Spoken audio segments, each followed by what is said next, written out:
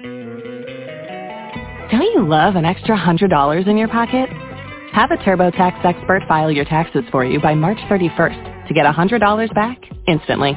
Because no matter what moves you made last year, TurboTax makes them count.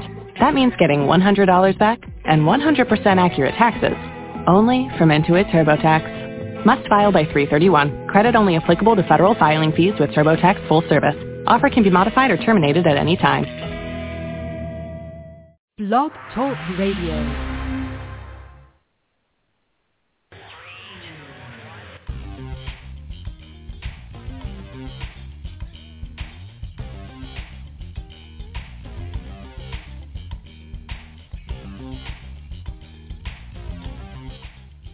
Good evening, America. This is a Just Cause Coast to Coast. Welcome to the program where we bring you education, awareness, and information about judicial injustice.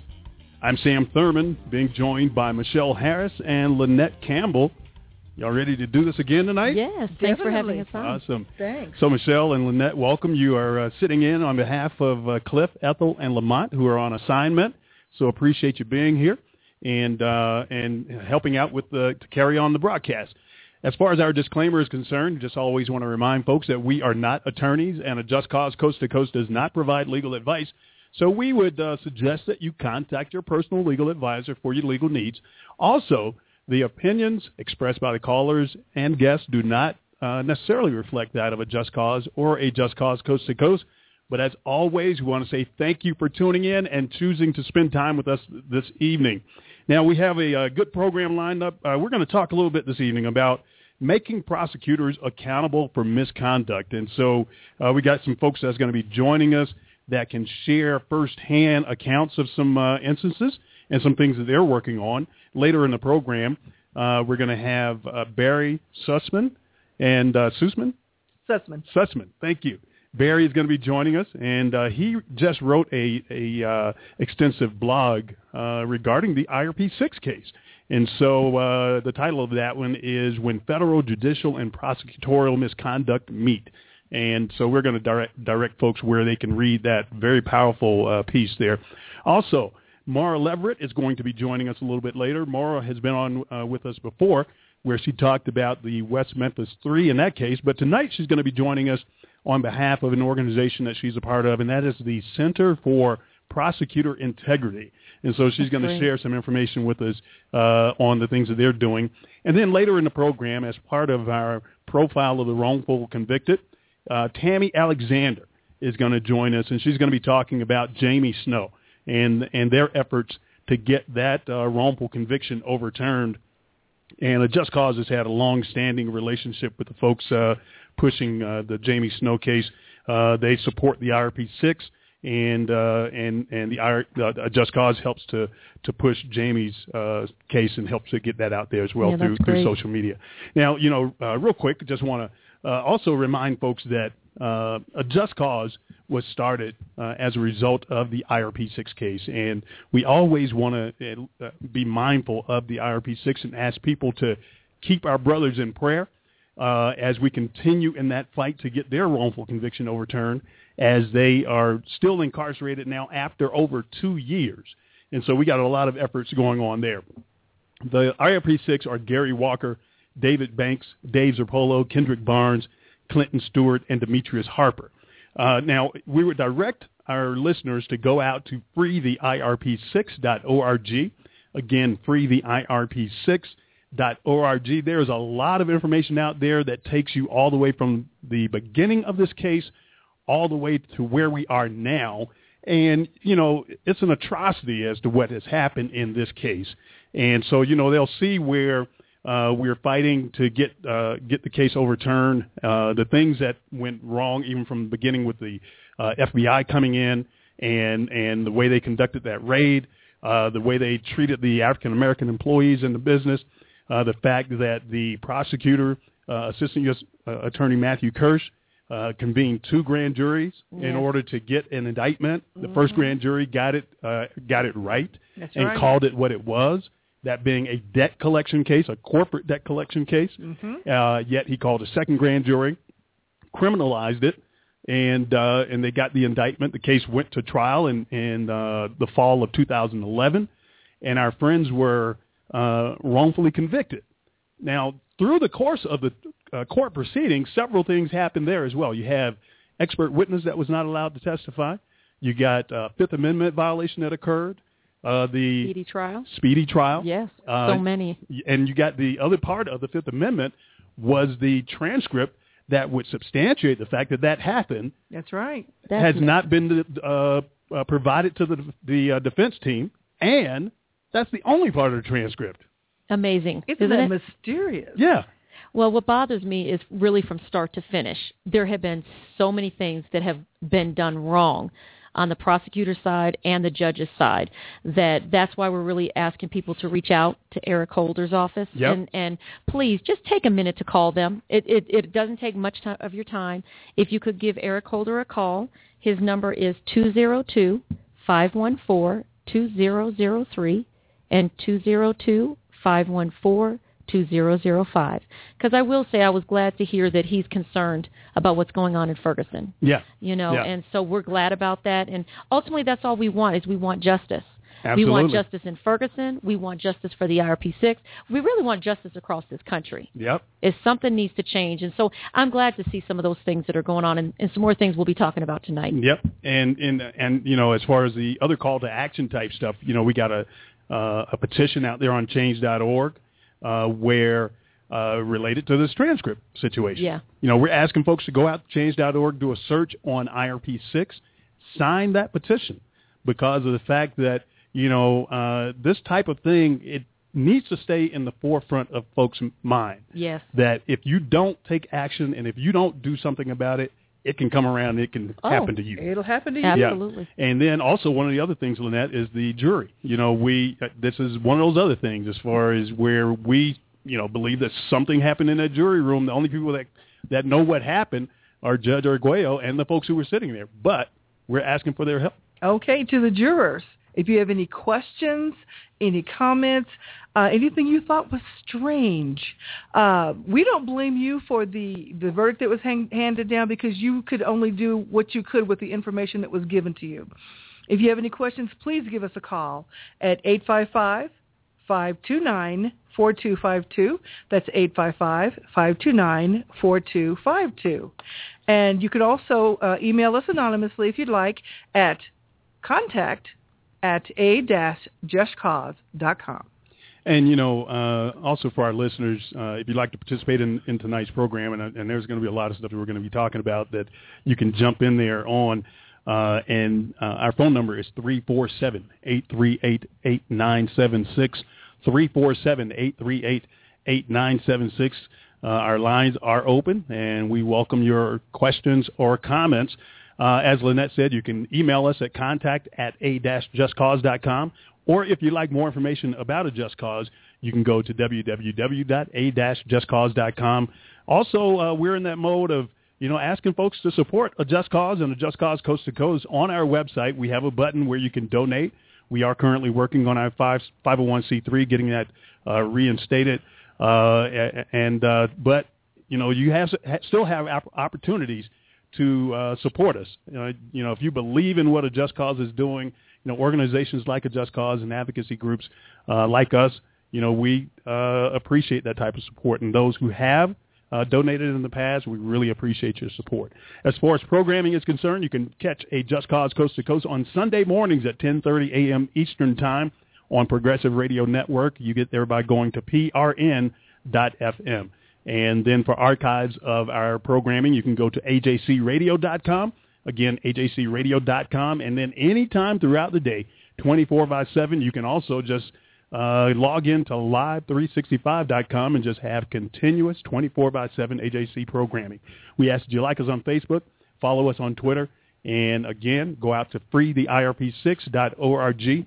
We need you to, stay on top of that and educate yourself about that case and the things related to the transcript, the Fifth Amendment violation, the constitutional rights, the civil rights violations, all that kind of stuff that has occurred. Absolutely. Yeah. I mean, all of it. It's so much. It is such a long laundry list that it just, how can anyone ignore that? Exactly. And so, and Michelle, you mentioned the fact that Attorney General Eric Holder has, over the last couple of days, he was in Ferguson, Missouri, and went down there to, intervene on behalf of President Obama with regard to that situation there. I mean, that is a situation that just blew up. It's a powder keg. Yes.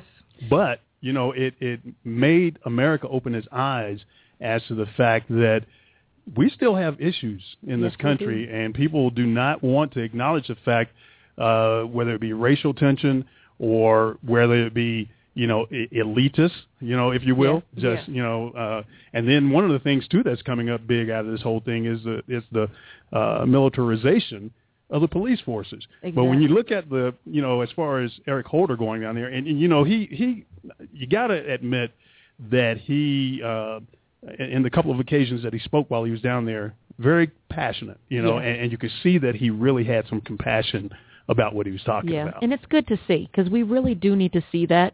It's one thing for politicians to talk, but to see someone that really is reaching out and shows real, genuine concern. That's what we need. That's what's going to make the difference in this country. And so it's good to see.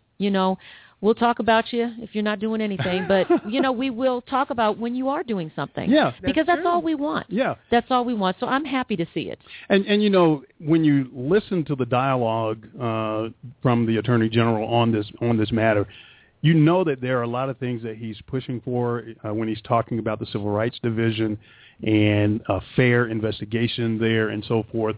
And unfortunately, the folks in power in the administration, they have to deal with the politics and the right wing, the left wing, the middle of the roaders, the Tea Parties, and all those players as well. But, he is, mentioning several things here that sometimes folks think that they turn a blind eye to. There was this one article that came out, and it was in the Washington Post, and anyone who heard the Attorney General speaking on this subject would have heard this, but then they reprinted parts of his speech in the Washington Post.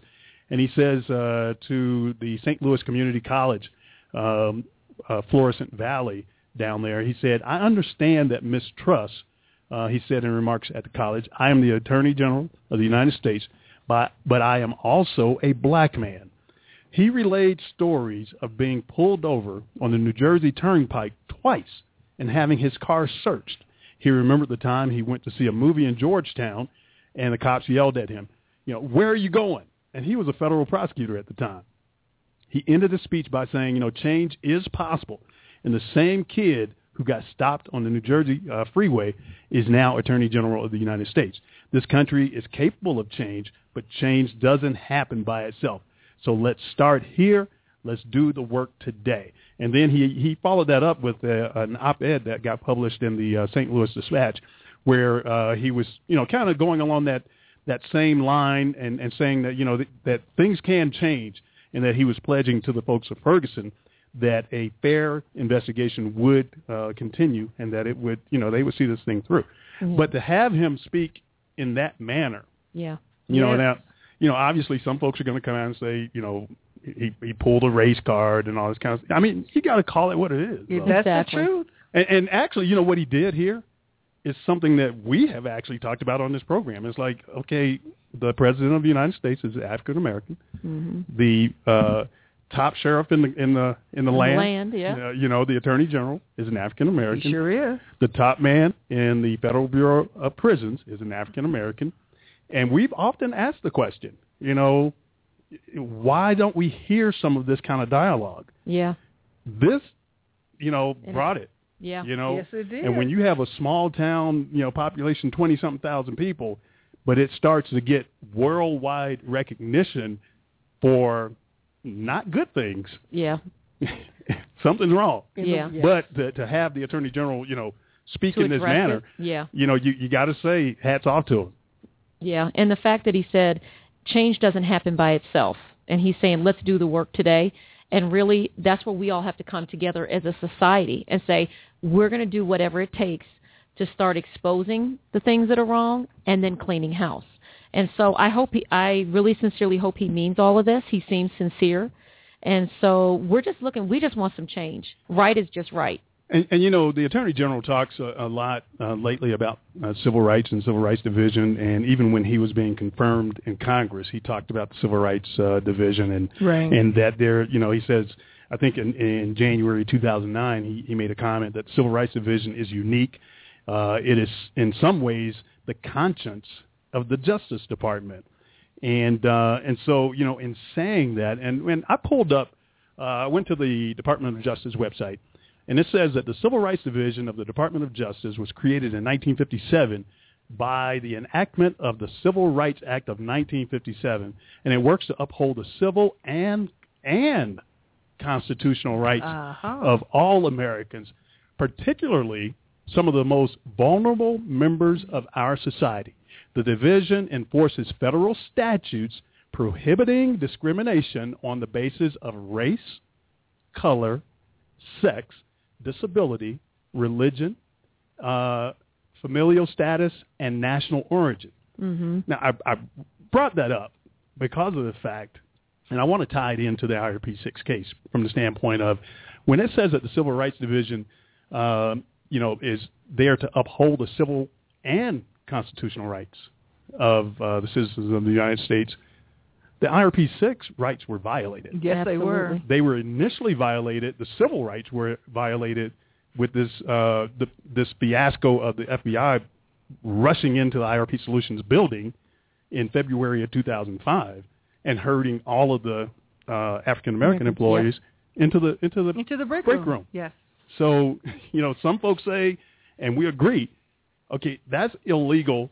And why separate everyone out? Exactly. I mean, it wasn't like everyone went in. Right. And so people have a tendency to say, well, you're pulling the race card. Well, there are times race is involved. That's correct. And when you separate the blacks and the whites, you let the whites go home, and you go tell the blacks to go sit in the corner somewhere and flash your gun, that's a problem. And, Michelle, don't search the white employees. That's as they're leaving. Exactly. But then you call the black employees back and search purses. And a caller brought this up on Tuesday night, that they didn't have a search warrant to search each individual person. That's right. The search warrant wasn't, I'm showing up and I'm the FBI, I'm coming to IRP Solutions. Does Michelle Harris work here? Mm-hmm. Well, we need to talk with her. Exactly. It wasn't. It was a search warrant for IRP Solutions financial records, which, by the way, they did not get the financial records. Well, I was going to say, they didn't even, the one search warrant they had, they didn't follow that either.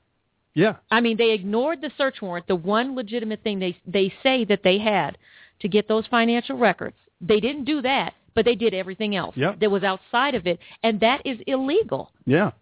And you have a right to just go in my stuff because you feel like it, and I've done nothing wrong. And then to make comments like, if a white woman came here to get a job, would she be able to get a job? And I think you so aptly answered that one on Tuesday night. Yeah. It's like, I am a white woman. Well, I'm not a white woman, but you are a white woman. Michelle is a white woman. And I was working there. And you worked at IRP Solutions. Absolutely. And how was that experience, Michelle? The best job. The environment, it's so exciting to be a part of a product that will revolutionize an industry. And how much more so the judicial system. This is about getting the bad guy and let's keep the innocent out. That's right. You know what I'm saying? Yeah. That we pull together as a nation. And again, going back to 9/11, this would have allowed all the federal agencies to talk and to share information. It doesn't help you if I have information that you need. And so this would have brought all of that together. It's an exciting time. It really was. Yep. And so and what I love is the dream is not gone. It's right. Not dead. That's right. And so they are going to come back. We're going to get justice for our guys, and we're going to help this country. And we'll talk about this when we come back, but, going along again with Eric Holder and President Obama, and they've gotten a lot of flack over, what they're doing right now, even with the situation in Ferguson, because of the fact that they're calling it what it is. That's right. People are criticizing the president for being on vacation and all kinds of stuff. We're going to talk a little bit more about that when we come back on the other side of the break. Will. And then Barry is going to be joining us also to talk about prosecutorial misconduct. And I want to ask you a question when we come back, Michelle, as far as, in any way, shape, or form, do the IRP 6 even come close to being a criminal element? Hold that thought until we come back. We were, yeah, going to put you on pause. So, listeners, if you'd like to join in on the conversation, have a question or comment, our phone number is 347-838-8976. 347-838-8976. This is a Just Cause Coast to Coast, where we bring you education, awareness, and information about judicial injustice on behalf of Cliff, Ethel, and Lamont.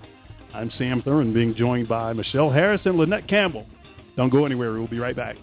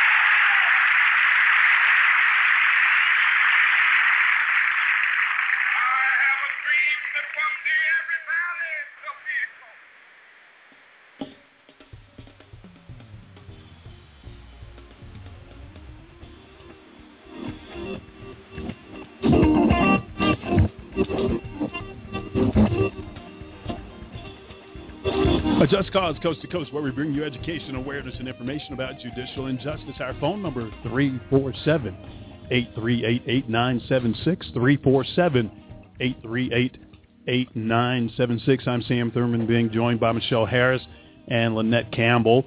Cliff Stewart, Ethel Lopez, and Lamont Banks are on assignment.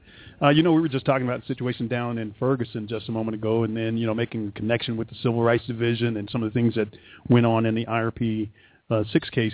We pulled a clip from Attorney General Eric Holder while he was, as he was making comments about Ferguson. So if we can go ahead and play that clip, please. The people of Ferguson to be treated fairly and to have a good relationship with people in law enforcement. A desire to be seen as equals, a real desire to have healing. There is a real fracture out there now that I think people are really trying to work their way through. And as I indicated to them, I think out of this tragedy comes a great opportunity for reforming that community. But I think that's something that we can do nationwide. This has engendered a conversation that I think we ought to have. But we can't stop at that conversation. It's time to take concrete steps to make real the promise that I think now exists. And the Justice Department is hopefully going to be a leader in that effort, but citizens and state and local officials have to be a part of that effort as well. Do you have any concerns that the local prosecutors will be impartial in their ability to do so? Is a concern to the Justice Department? Well, as I said, our investigation is independent. It's going to be thorough. It's going to be fair. We have worked with the county prosecutor in developing evidence and done some interviews together. But I'm really confident that at the end of the day, the investigation that we're going to be doing will be thorough and will be fair. And, those were comments that Attorney General Eric Holder was making earlier this week in Ferguson regarding the situation there. And, Lynette and Michelle, a couple of things that jumped out at me as he was talking about was equality, opportunity for reform, and then basically holding prosecutors accountable. Yes. And so, when you look at that, and obviously that is a local matter, state matter for the most part, so they have a line that they can't necessarily cross per se. But at the same time, they're like you said, at a federal level, they are going to continue with their investigation. And so I'm going to draw the tie back to IRP. Mm-hmm. That's the same thing, and that's why I asked you before the break. And we've had other folks even comment on the fact that the IRP 6, IRP Solutions had law enforcement working in the building, in the room. Yeah, I mean, as subject matter experts, you had them there all the time. Exactly. And none of these guys had criminal records or anything. But I asked you a question before the break, Michelle, as to would you take the IRP 6 as criminals?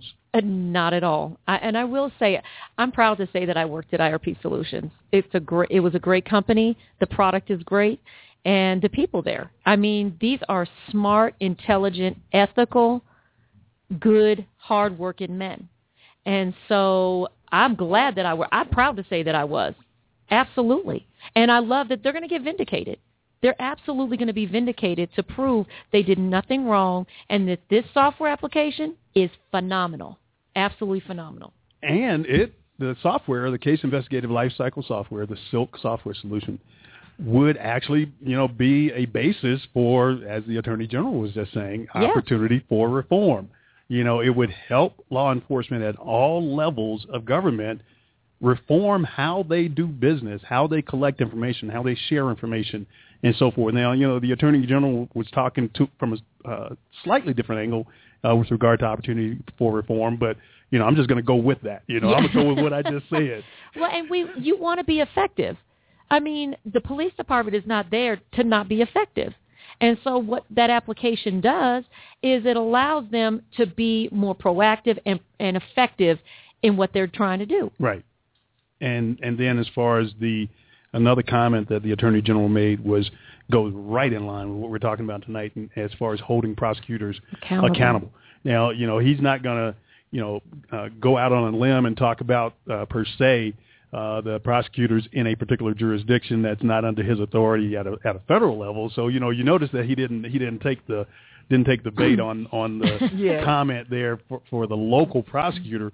But the way he did answer that is that we are going to ensure that the people of Ferguson get a fair investigation, and it's going to be thorough. Yeah. And again, I got to tie in the IRP 6. That's what we're asking. That's right. Give us some fairness. Exactly. I mean, one of the things that we ran into a lot of, and we're going to go to Barry here in a moment. So Barry, sit tight, be patient. Thanks for being there. We're coming. Yeah, we're coming. But one of the things that I wanted to bring out, too, as far as like with the Civil Rights Division, the Criminal Division, the Office of Professional Responsibility, the Inspector General's Office, and, we have reached out as a Just Cause to various offices and under the Department of Justice umbrella.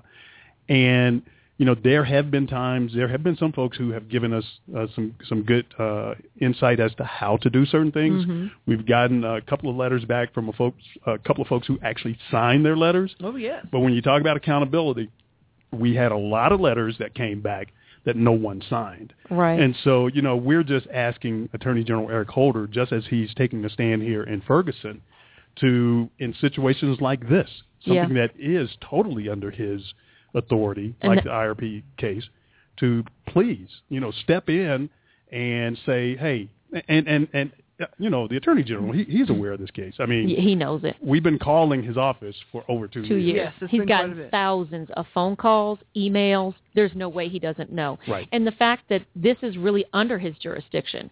It's not like it's at a state or local level, which, I mean, hey, the federal government does what they want to do, right? Right. They reach out wherever they feel compelled they need to. Right. This is in your backyard. And so all we're asking is investigate. I thought it's a very simple request. Send a letter of inquiry. Where is the transcript? Right. I mean, that doesn't even take you a whole lot of time. And I think the Attorney General, will do something, because when you have situations like this that have occurred in Ferguson, and I'm sure that it's going to expose other things that are going on across the country, other situations. Then we got to know that, and have to trust that he's going to take a look at this. Yeah. I believe that. And the fact is, we're never going to stop until something is done. And so we will gladly continue until we get justice for these guys. We have to. Yep. Let's go to our first guest. Barry, are you there, sir? Welcome to the program. Hey, thanks for having me. So, Barry, you wrote a excellent piece on the IRP story, and I think you hit the nail on the head as far as all the key points, things that came out, and there are things that should be questioned in this case. Tell us a little bit about, what drew your attention to the IRP story, and then also as far as, other types of situations where there is prosecutorial misconduct.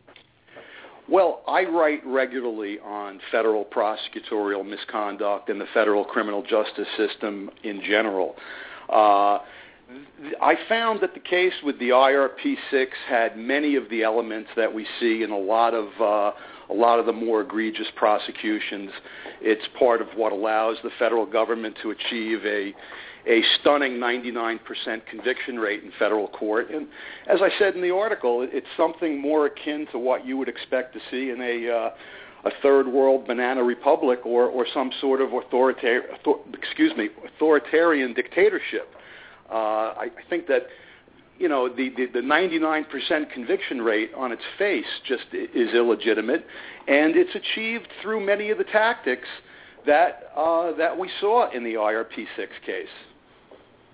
And, Barry, when I read your article yesterday, because I got a preview of it before it went out or before it got posted, and when I read it, it prompted me to do some research on that fact. I mean, right on the front page of your article, it says Russia's conviction rate is 99%. And so at first when I saw that graphic, I thought that you were going to put, a little weird twist on there to talk about the conditions in a particular country and using the word Russia, and then, do a flip on us and say, well, this is really the United States, when in reality it is Russia, it's the United States, it's China, it's Japan, You made me do some extra research on this thing, and it's amazing. Yeah, it's really tragic, and it's something that very few people are aware of. And as I'm so fond of pointing out, even if federal prosecutors were flawless, were errorless, and everyone they charged were actually guilty, a normal margin of error would yield a conviction rate significantly lower than 99%. So it strongly suggests that the process itself is illegitimate, that there are illegitimate tactics being employed. And what I found really interesting about the IRP6 case is that in almost all federal cases, you see one or two of these elements come into play. In the IRP6 case, it was amazing that they hit every point. Just about all of their favorite prosecutorial tactics, which are illegitimate, were used in this case. And the issue of the missing transcripts I found fascinating because that's something that we've been seeing more and more of. And it is anecdotal. It's hard to – I don't want to draw too much from it, but we are seeing more and more cases where if there is something in the transcript that works against the government position, it magically disappears or it's unavailable. Court reporters die. Transcripts are unavailable. It's just incredible. Did you say court reporters die? Yes. I had a case where the story the government gave was that on a particular day where a key portion of the transcript was missing, that on that day there was a substitute court reporter who had subsequently died, and no one knew where that court reporter's transcripts were. Now, interestingly, I noticed on the IRP6 website, you cite the Court Reporter Act, and that's very relevant because according to the Court Reporter Act, regardless of who the court reporter is that day, at the end of the day, a copy of those records are to be turned into the clerk of the court. So even if someone does die, that should really be of no moment. Yet that's an excuse that's been given for why transcripts are unavailable. Well, and Barry, to even go a little bit further, even in the IRP6 case, the story just was ever evolving, ever changing. It went from the fact that maybe the court reporter didn't hear what was going on at the sidebar conference, maybe her earplugs fell out, maybe that the IRP6 were not standing close enough to the microphone.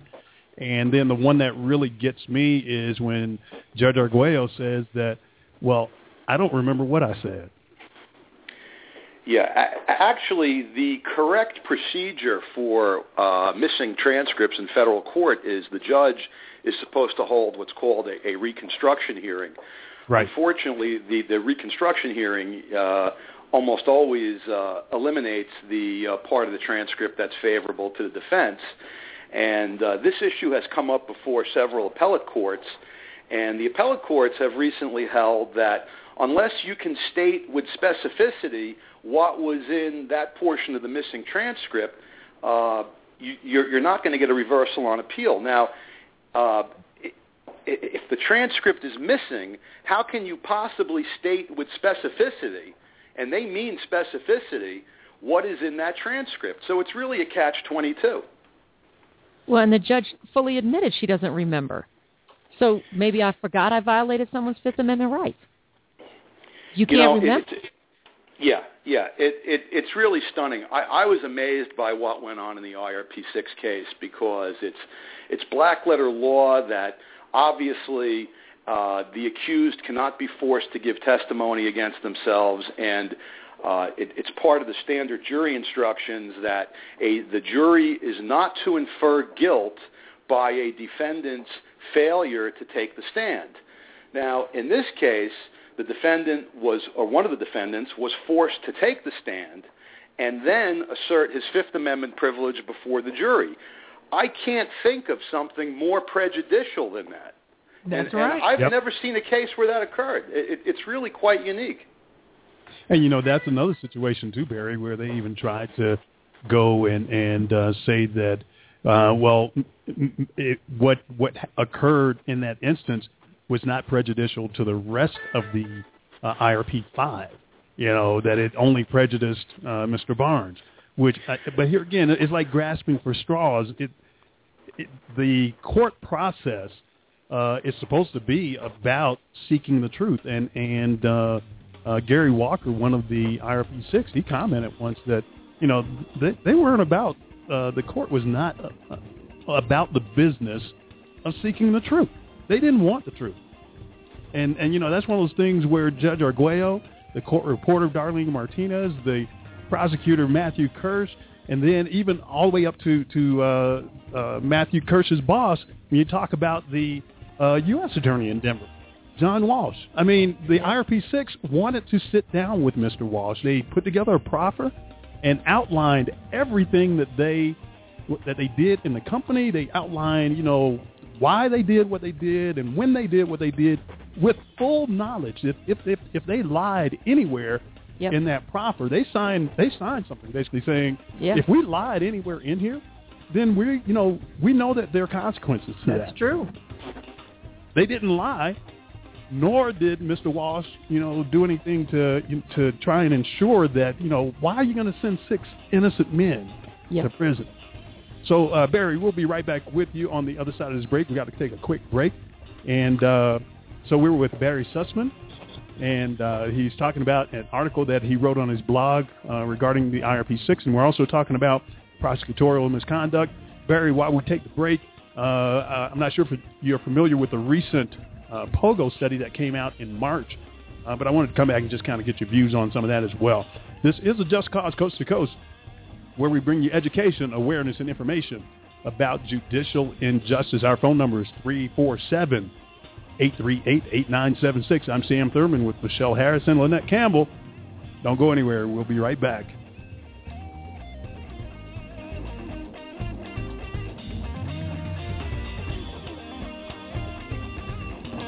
Sergeant Michelle Garcia served meritoriously in Iraq and has the medals to prove it. Soon after leaving the Navy, Lieutenant Chris Scott found a job, a home, and started a family of his own. Corpsman Richard Stokely took the skills he learned in Vietnam and put them to good use as a paramedic. But soon after leaving the military, each of these veterans fell on hard times and faced homelessness. Even after Michelle lost all her savings, even after Chris wasn't able to pay his mortgage, and even after Richard battled alcoholism for years, they each reached out for help when they needed it most. A simple phone call put them in touch with a trained professional from the Department of Veterans Affairs. That call got Michelle a place to stay until she could afford one of her own. Put Chris in touch with employment and found Richard a substance abuse program. These veterans are success stories not only for how they were able to help others while serving their country, but for how they were able to let others help them. If you know or are a veteran in need, make the call. Thanks for listening to AJC Radio. Call in at 347-838-8976 and share your stories and comments about judicial injustice. Be a part of the AJC Radio Show every Tuesday and Thursday night, 6 p.m. Mountain, 8 p.m. Eastern. The number again, 347-838-8976 or www.blogtalkradio.com and search for A Just Cause Coast to Coast.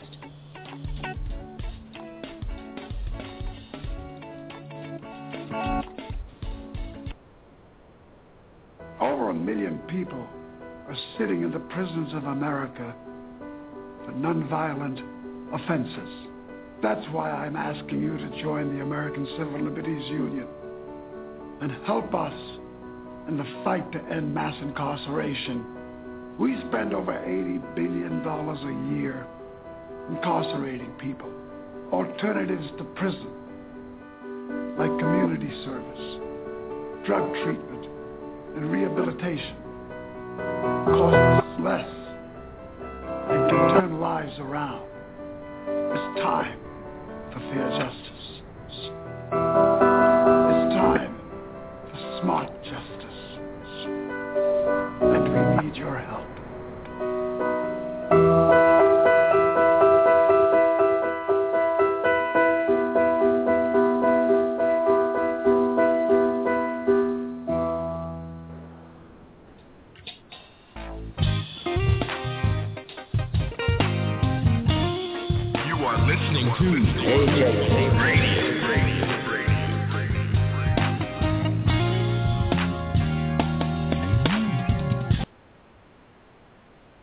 Every crime has a victim, and every victim needs help. Being violated by a crime can leave you feeling alone in the world. National Center for Victims of Crime can help. Let us be your resource, your support, your guide to rebuilding your life and restoring hope. Yes, you have the ability to recover. Take the first step. Call 1-800-FYI-CALL or visit us at www.ncvc.org.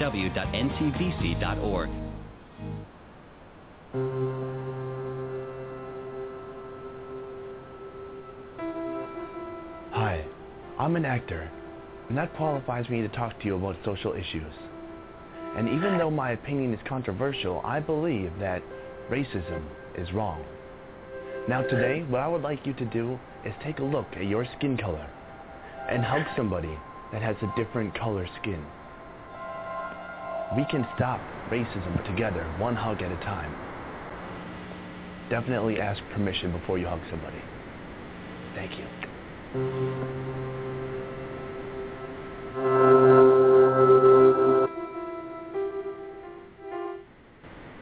The opinions and views expressed by guests and callers on A Just Cause Coast to Coast do not necessarily reflect those of A Just Cause or A Just Cause Coast to Coast.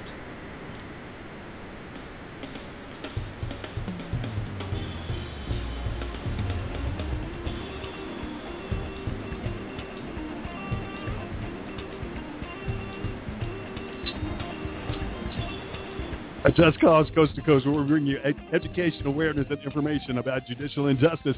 I'm Sam Thurman with Michelle Harris and Lynette Campbell, in for Cliff Stewart, Ethel Lopez, and Lamont Banks, who are on assignment.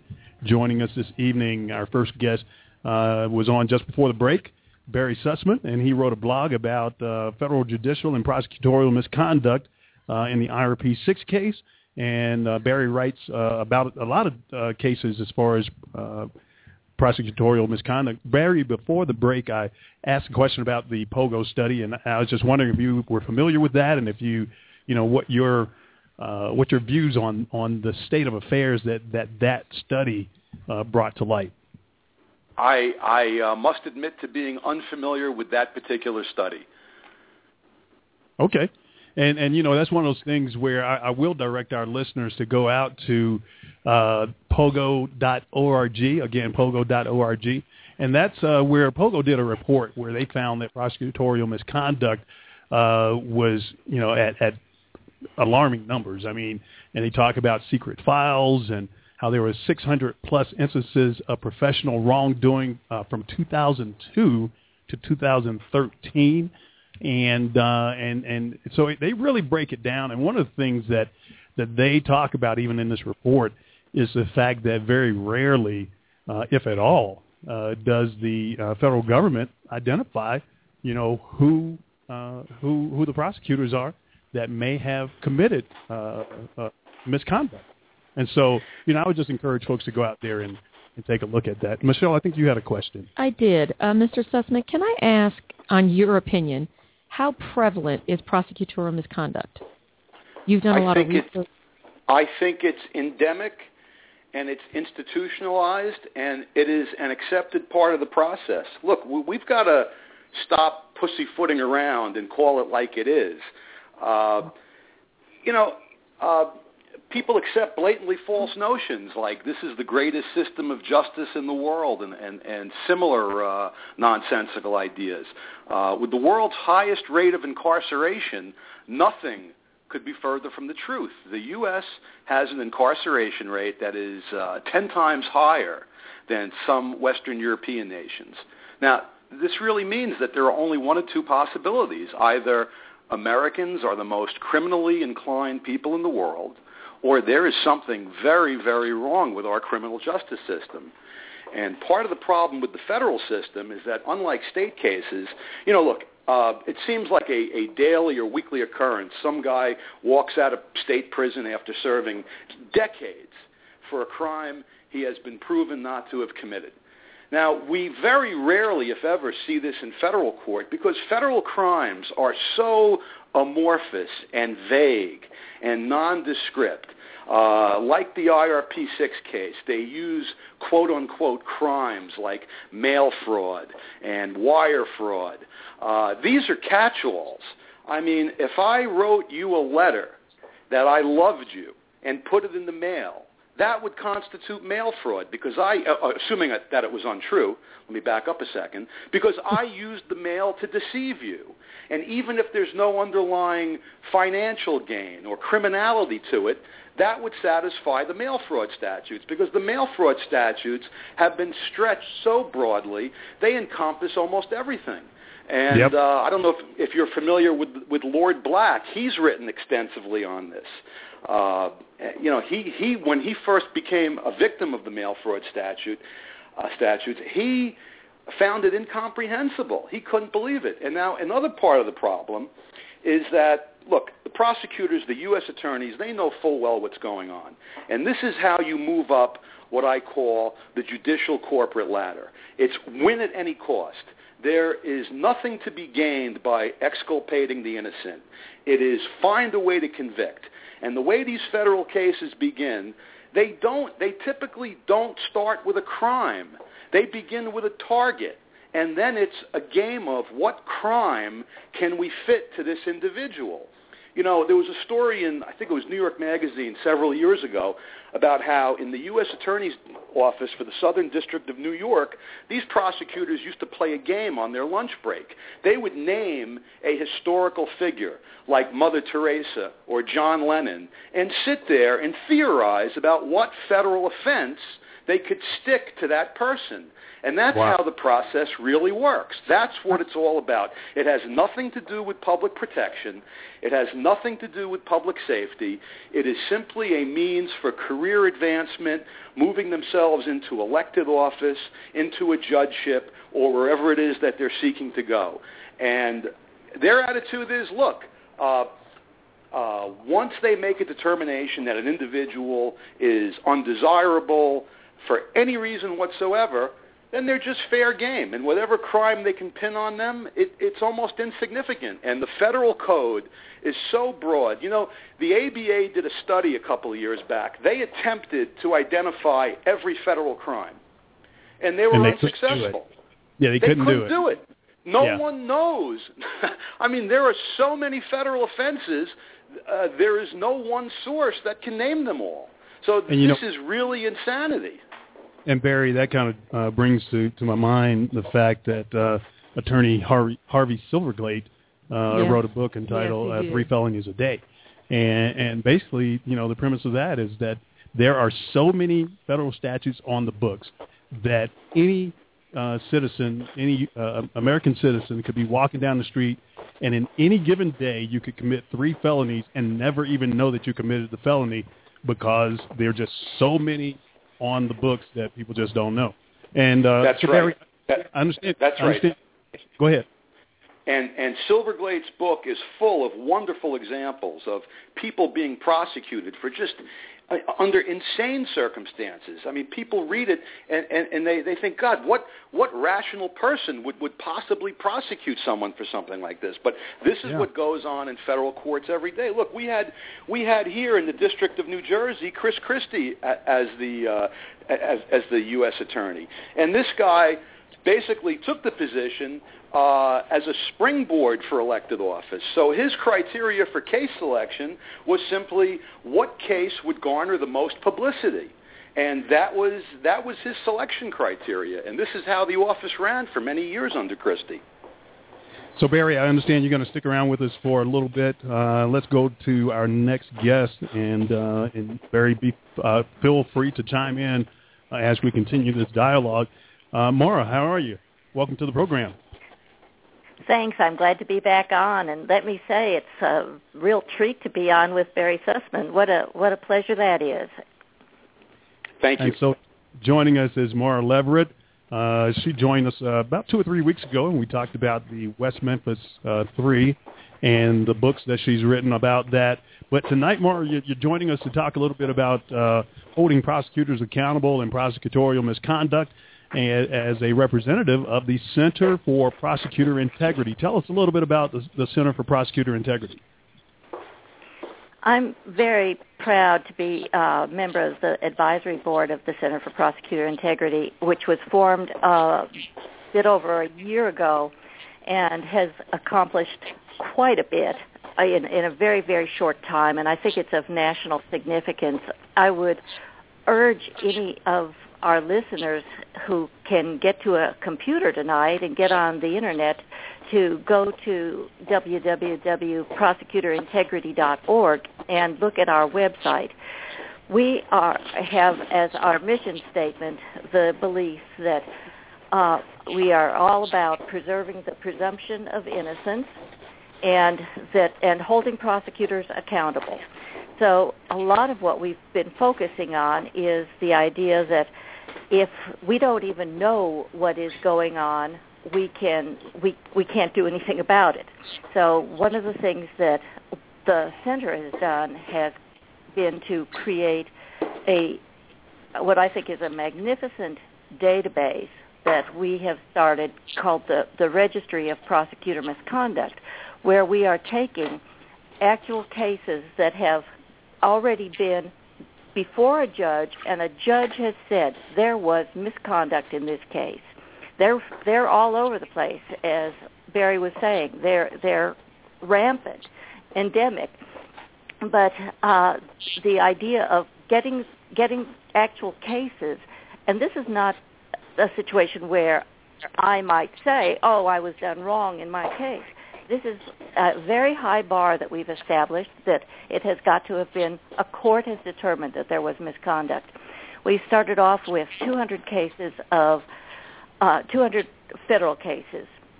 We are raising money to go state by state to continue to add to that on a state level and continue to add more federal cases until eventually we have documented every known case of prosecutor misconduct. The registry will allow anybody who wants to go to it and look for, see what's there right now and what we've got, and see the citation, the crime, the state where it was committed, the prosecutor's full name, if it's known, whether it was federal or not, the year of the trial, the opinion, the finding. Was anybody ever censured for what went on? And the answer there is usually not. Was there a new trial ordered? All of that information is available. So that will be of great help, I think, to attorneys when they're going into trials, and the public, and reporters like myself, so we can begin to get an idea what actually is going on out there. And, Maura, I have to say that, from firsthand experience, that the database is very, very helpful. I have gone out there and used it myself. And so, even just when you're looking at a particular situation like the IRP6, and you're not quite sure what to put your finger on as far as, now I know the judge did something, I know the prosecutor did something, I just don't have the word for it. Yeah, and, it has this column here that talks about misconduct type. And so, that kind of thing, and then just going over and then reading the citation and so forth is really helpful. Let's go to the phones real quick. We have the Truth on that has a question. Truth, are you there? Yes, I wanted to say to Barry, your guest that you has on there now. You know what? I'm the mother of one of the IRP6 guys, and the mother-in-law of the other, and the other ones I've been knowing for 20 plus years.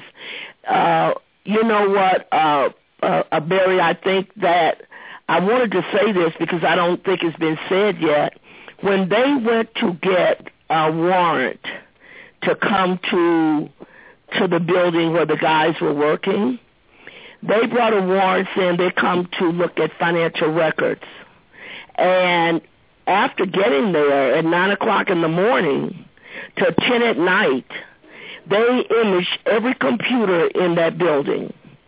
And not one time with the financial file cabinet sitting right there, they never touched it, they never looked at it, not one time.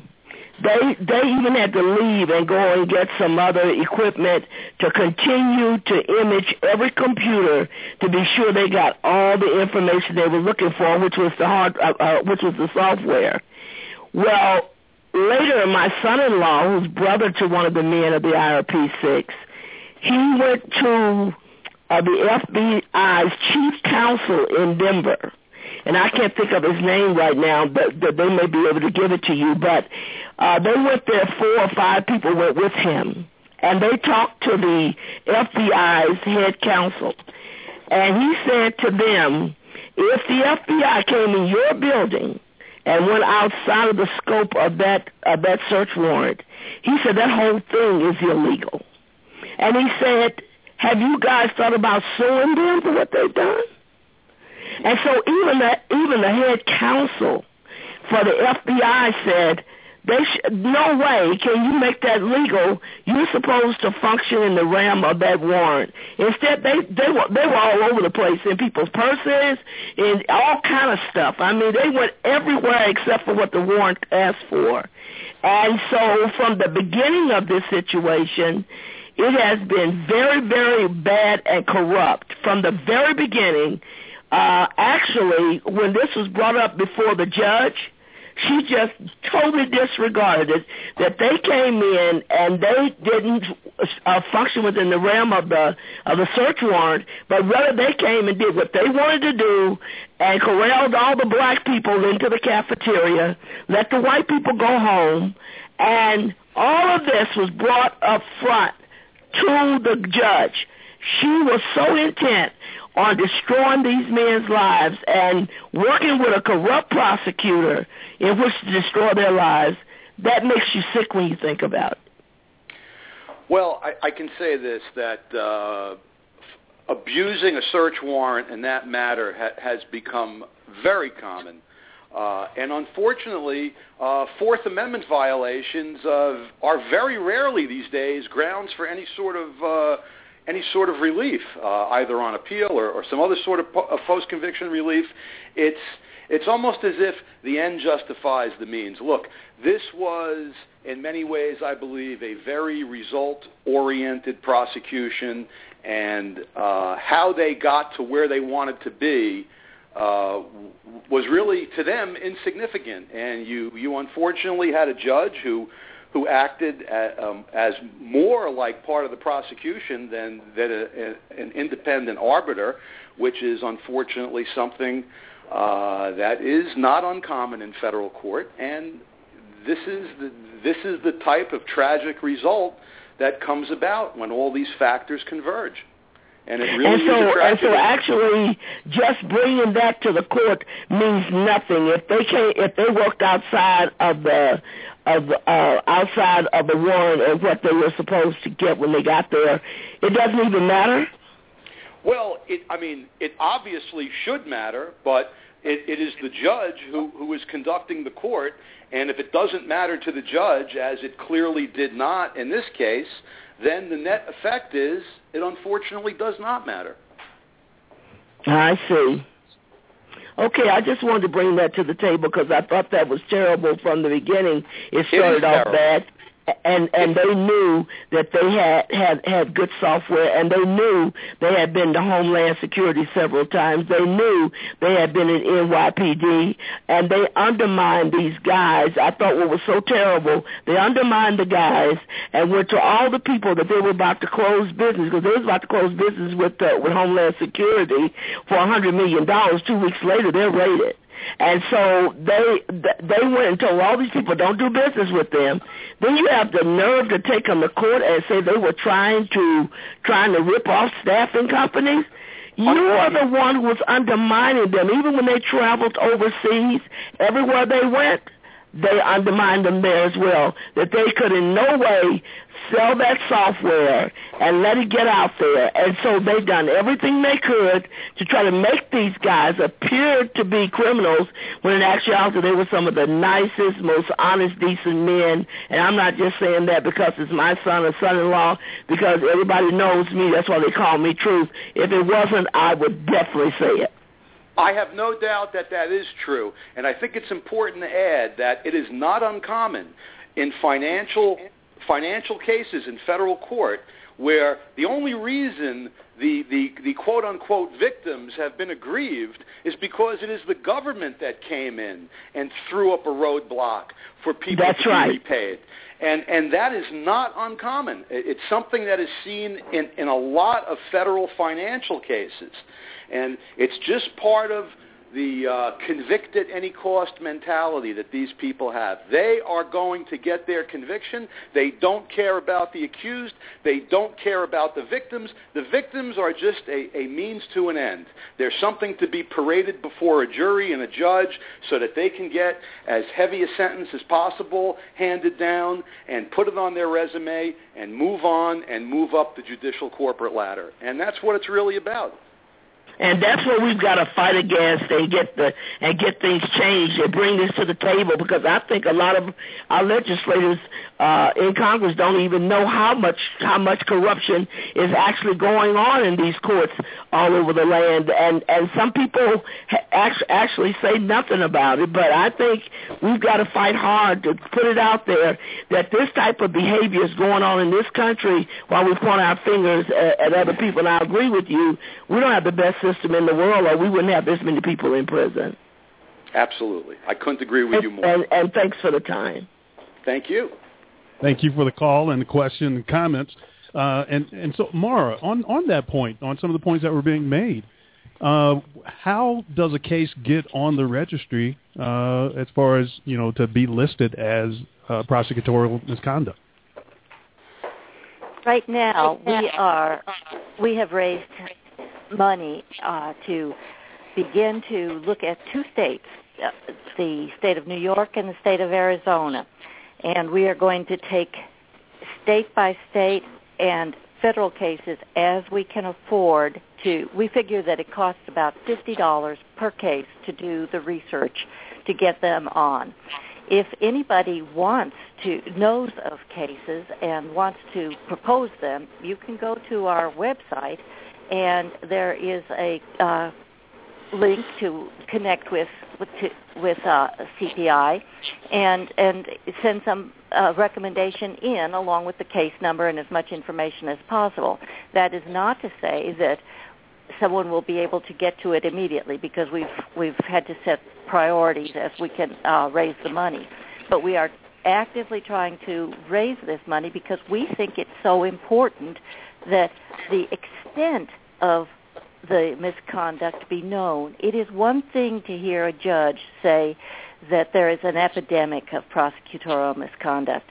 It's another to see, for instance, the graph that we've got on our website that shows of the cases that we've looked at so far, where you see the Brady violations, where the government, whichever government it is withholding crucial information from the defense attorneys, information that the police have gathered. It could even be information about how something like that search warrant was executed. Information that should be turned over to defense attorneys is not. And those Brady violations are turning out to be the biggest bulk of the kinds of misconduct that we're seeing. But there are a lot of others. There's perjury, and there's overcharging, and there's contaminated evidence. A lot of other kinds of misconduct is showing up. So we think that, as with almost everything, if you can get the actual facts out, the information, the data, then you have strengthened the argument a lot, and that's what we're trying to do. And also, does the case have to be fully disposed of, so to speak? Does it have to have gone through the entire process of the judicial review and all that before someone can? Yes. We figure that there are enough cases that have gone that far and have already been declared to have contained misconduct, that just by exposing them, we will have uncovered the base of a very big mountain. Then we all know that there are so many more out there. It's just like with the DNA evidence.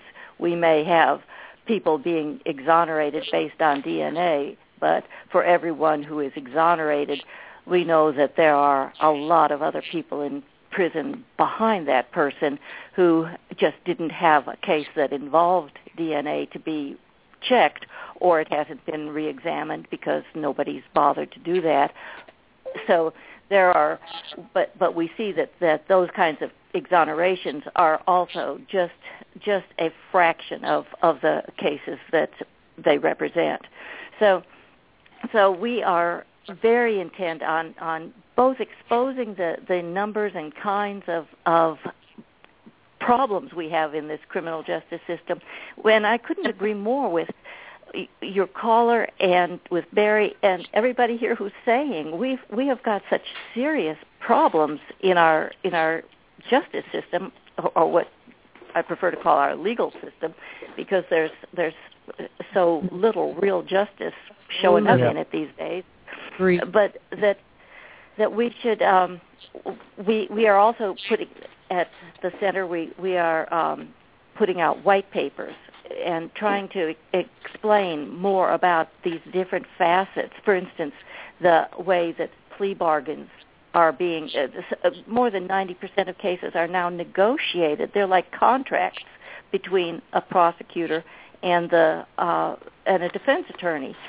And not with some kind of boilerplate plea, and not even being going to trial, which is, I think most Americans still have the idea that you get charged with a crime, there's a trial in there. In more than 90% of the convictions, that has not happened.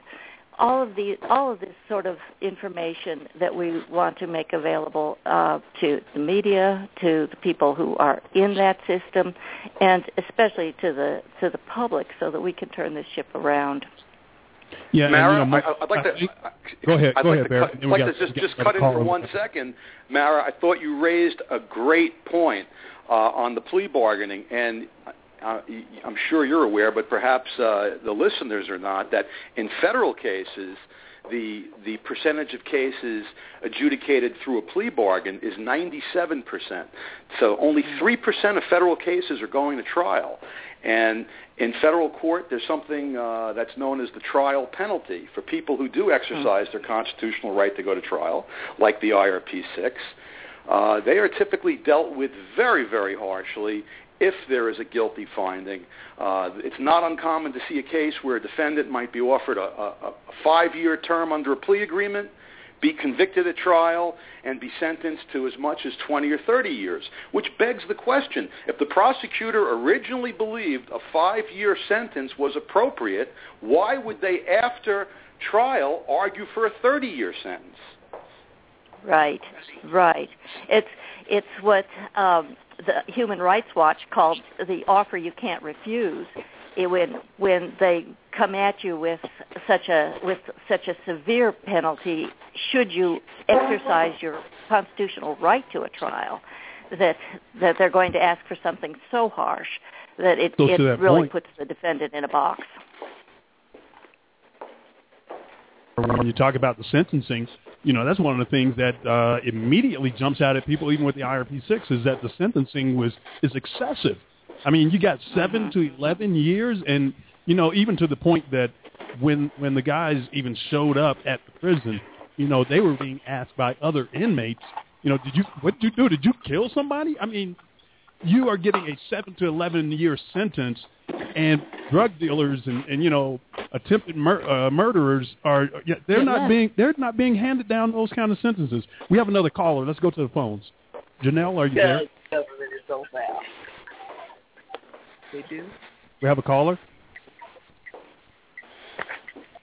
Okay, let's go back to Maura and Barry. So Maura and Barry, when we're talking about sentencing, and the thing is, and Barry, you raise an interesting point in that why is someone else dealt with more harshly? Because they decided to stand up for their right, your constitutional right to face your accusers and prove your innocence, especially, when you are innocent. Why are you going to take a deal? I believe that people are punished to that degree simply because they refuse to capitulate in the face of the prosecution. The prosecution determines that, look, 97% of the people I deal with take a plea. You're going to be in the 3% that's going to be defiant. You're going to be punished for that on top of whatever punishment might have been appropriate for the underlying offense.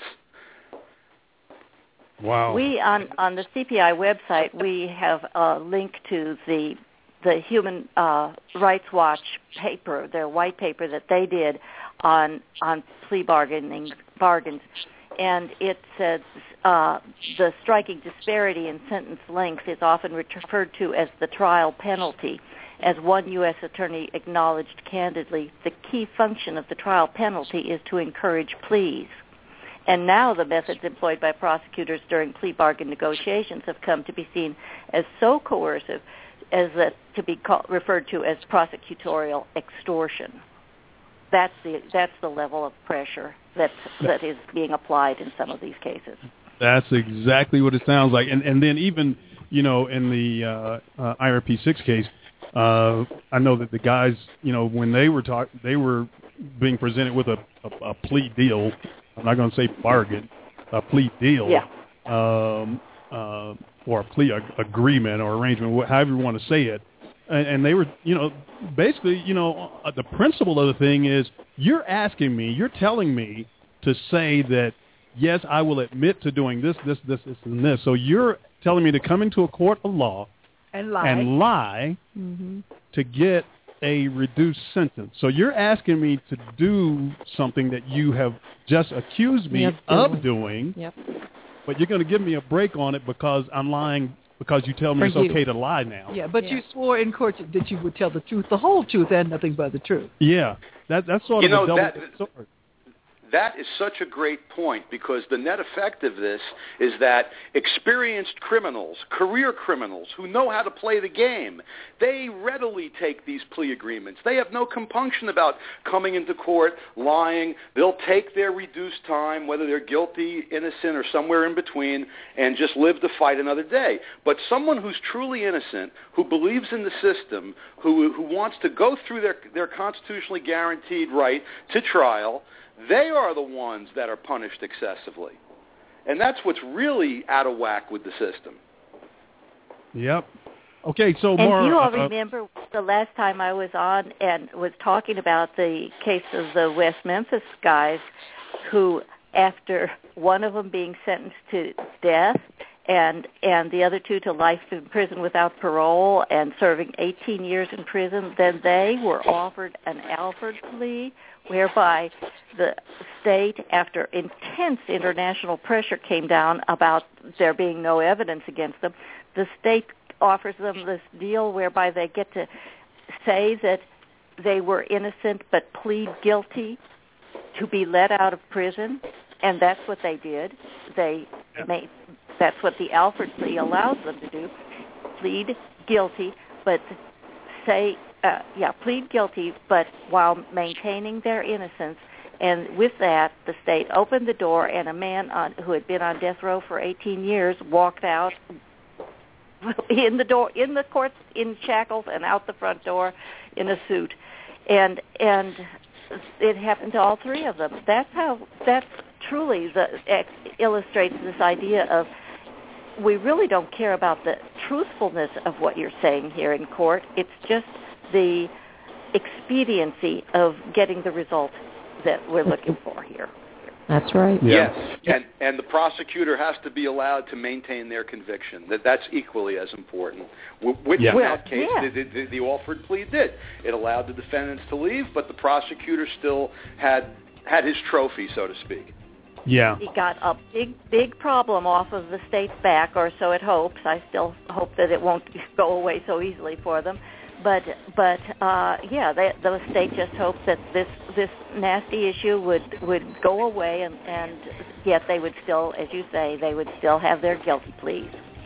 All right. Mara Leverett, award-winning journalist out of Arkansas, has written a couple books about the West Memphis 3 and also tonight representing the Center for Prosecutor Integrity. I want to direct our listeners to www.prosecuterintegrity.org.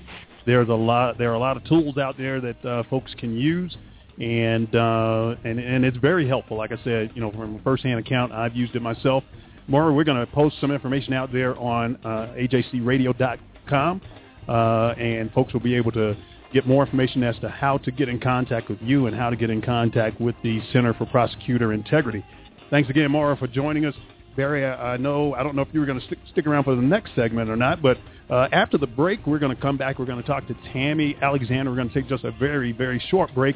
Going to come back and talk to Tammy Alexander on behalf of Jamie Snow, and that's going to be part of our profile of the wrongful convicted. And, one other thing, real quick, Barry, before we go to this break, wanted to pass on to you the truth. Her name is Rose, and she sent us a message through chat, wanted to say that she really, really, truly appreciates the powerful article that you wrote on behalf of the IRP6 and how you told the truth, and you really, laid it out there, and that's why, we want to ensure that people go out there and read that article and talk about, all the things that were done wrong against the IRP6, and your article is very comprehensive, and so she just wanted to pass along her sincere appreciation for everything that you've done there. This is a Just Cause Coast to Coast, where we bring you education, awareness, and information about judicial injustice. We'll be right back. Don't go anywhere.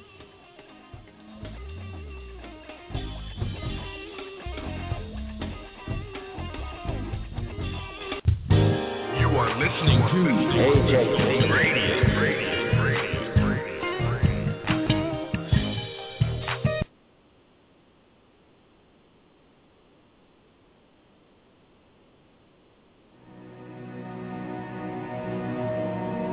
Center Police Department. Hey, we've had some break-ins in my neighborhood, and there's a real suspicious guy.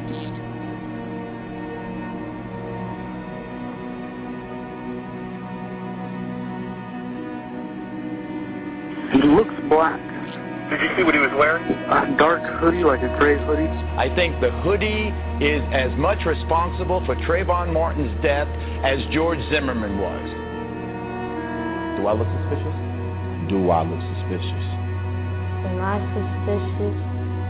This guy looks like he's up to no good, or he's on drugs or something. It's raining, and he's just walking around looking about. Are you following him? Yeah. Okay, we don't need you to do that. You have to recognize that this whole stylizing yourself as a gangster, you're going to be a gangster wannabe, well, people are going to perceive you as a menace. I am here to continue the research to fight cancer. To protect, to prosper and really see. I am here to be a pediatrician. I'm here to protect my children and my grandchild. To fight justice. To write the next great American movie. To give a voice to the voiceless. I am here to foster a generation of young black entrepreneurs. I am here to live. I am Trayvon Martin. I am Trayvon Martin. I am Trayvon Martin. We are Trayvon Martin. It's time to wake up. This can happen to you.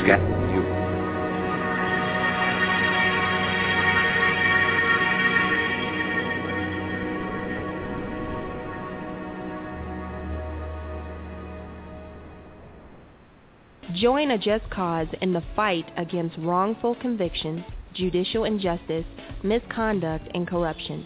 Contact us at 855-529-4252 or at www.a-justcause.com.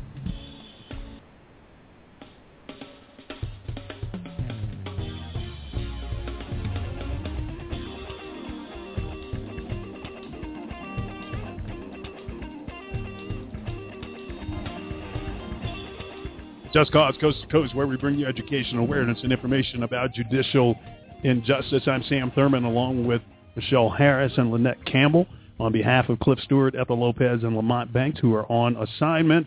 Again, I want to say thanks to Maura Leverett for joining us from the Center for Prosecutor Integrity. Joining us now is Tammy Alexander, and Tammy's going to talk to us a little bit about the Jamie Snow case, and again, a Just Cause has been supportive of Jamie's case and helping to get the word out there, and then the folks associated with Jamie Snow has also been helping out with getting the word out about the IRP6 case. Tammy, welcome to the program. Hi. Thanks for having me. How are you? Thanks for your patience. We fine. Got a lot of good conversation going on tonight. Oh, I know. I love Maura, and it was great to hear Barry, too. I'm from Memphis, so I've seen her on panels before, so I was excited that she was on the show. Yeah.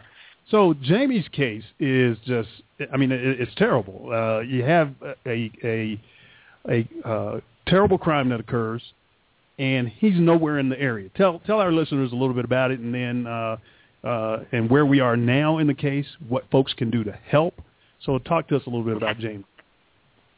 Okay, so Jamie was convicted in 2001 for the murder of a gas station attendant during an apparent robbery in Bloomington, Illinois, that occurred in 1991 on Easter Sunday.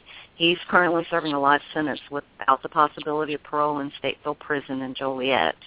In 2008, his case was accepted by the University of Chicago's Exoneration Project. His attorney is Tara Thompson, and he was nowhere to be found. We think that he was. I think that we finally tracked down when he was almost immediately became a suspect.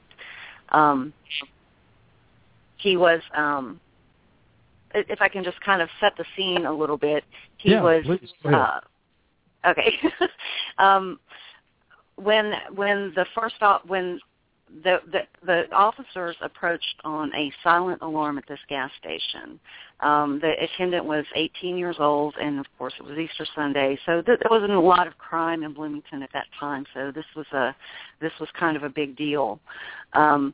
So we have two officers basically there at the same time across the street. There's one person that they can see on the scene, and that person is putting air in his gas, or is putting air in his tires. He said that he was walking up to the gas station, thought his car was going to die, turned around briefly, and then turned back around, and his story was that he came face-to-face with the suspect, although that changes over the years. We don't think that they took this witness very seriously because they actually used a composite from a witness that had been in the store earlier that evening who described a gentleman with like a chin scar and an earring, and that's the composite they released for like 3 years. But just to reiterate, there were two officers watching this person and even described him walking towards the store and turn around, and he got back in his car and left, and they never saw him run into anyone. They were approaching on a silent alarm, so they didn't even know, what was going on yet. They just wanted to make sure, see if there was anything, anything inside. There was another witness, two young boys, Carlos Luna and Juan Luna, who were across the street, and they were watching, and they described someone that was completely different than the description that Martinez had and the description that the person that was in there earlier had. So this cold case was a cold case, and it went on for like 10 years. And there was constant pressure on the police by the victim's mother to solve this, to solve this homicide and get justice for her son, which she should have. However, they focused on Jamie, and I guess probably one of the biggest issues that we have in this is the witness ID. This is not based on this case. This conviction was not based on DNA. It's based on witness ID, faulty witness ID, and jailhouse informants who all came up later.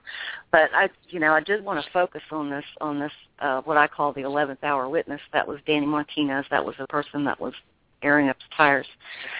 He failed to ID Jamie at least 5 times over the years, including an in-person lineup, two of the photo in which Jamie had attended, he asked two other people to move forward, and that was within 2 months of the crime. The night of the crime, he picked out two people from a photo array. We don't know how those suspects were clear, but I know that we're discussing prosecutorial misconduct tonight, and that one of the huge issues is we just got the mugshots like a couple of years ago from a FOIA request from who he picked out that night. The prosecutor did not turn over those mugshots. They were not available before trial. Wow. It was unknown, at that time. And then, let's see, then those two IDs, and then in July 13th, 2000, Jamie had a co-defendant as well that was arrested. She was in Tennessee. Jamie was in Florida, and that was his sister-in-law. There's absolutely no reason for her to be even involved in this, Wow. because they didn't even get along. Hey, Tammy, so let me interject here. I'm looking at some information about the case, and there are, and you've just named off several things, but there are at least 6 things that I'm looking at here that raise questions to me. And I'm sure, and once I bring them up, I'm sure our listening audience, they're going to want to, obviously I think, folks are going to say, wow, really? So you got jailhouse informants claim that Jamie confessed to them while awaiting trial. Then those jailhouse informants recanted their testimonies in sworn affidavits. There is no physical evidence. You have at least one jury member who knew Jamie but did not inform the court that they knew Jamie. You have a public defender who did not present an adequate case. That public defender has since been disbarred. Jamie's conviction remains. And then you have the situation, like you were saying, as far as the eyewitness, supposed star witness, was unable to identify Jamie in a photo lineup. With all of that on the table, and like you say, we're talking about prosecutorial misconduct. So obviously, with the prosecutor not providing the photo lineup, and then all of these other things that happened, how could what was the tone in the courtroom? What was the atmosphere in the courtroom that allowed all of this to go through? And I don't mean allowed in the sense that, no one was trying to object to any of it, because, with the IRP 6, we have a whole laundry list of things that went wrong in this case, not because of the IRP 6, but because of a corrupt system. So what was the climate like in the courtroom in Jamie's case? Well, it was interesting because I don't listen I guess yours is the first federal court, case that, that I've looked at. But it seems to me like I was, when they were talking about it, I was thinking, well, they get their comeuppance in state court.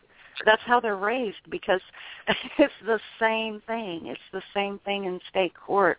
We have a huge problem with the culture of the state court. I think, the year following this case, the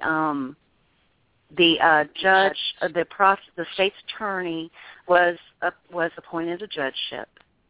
This was a big case to solve. The assistant state's attorney went on to Schuyler County to become the state's attorney.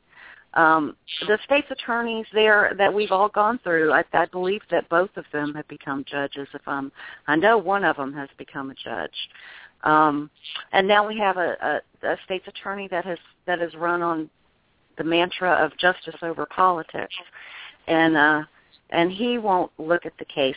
And to look at this from a broader view, there are tons of problems in Jamie's case, and lots of stuff that we've uncovered that they did not turn to. Brady violations left and right, serious ones.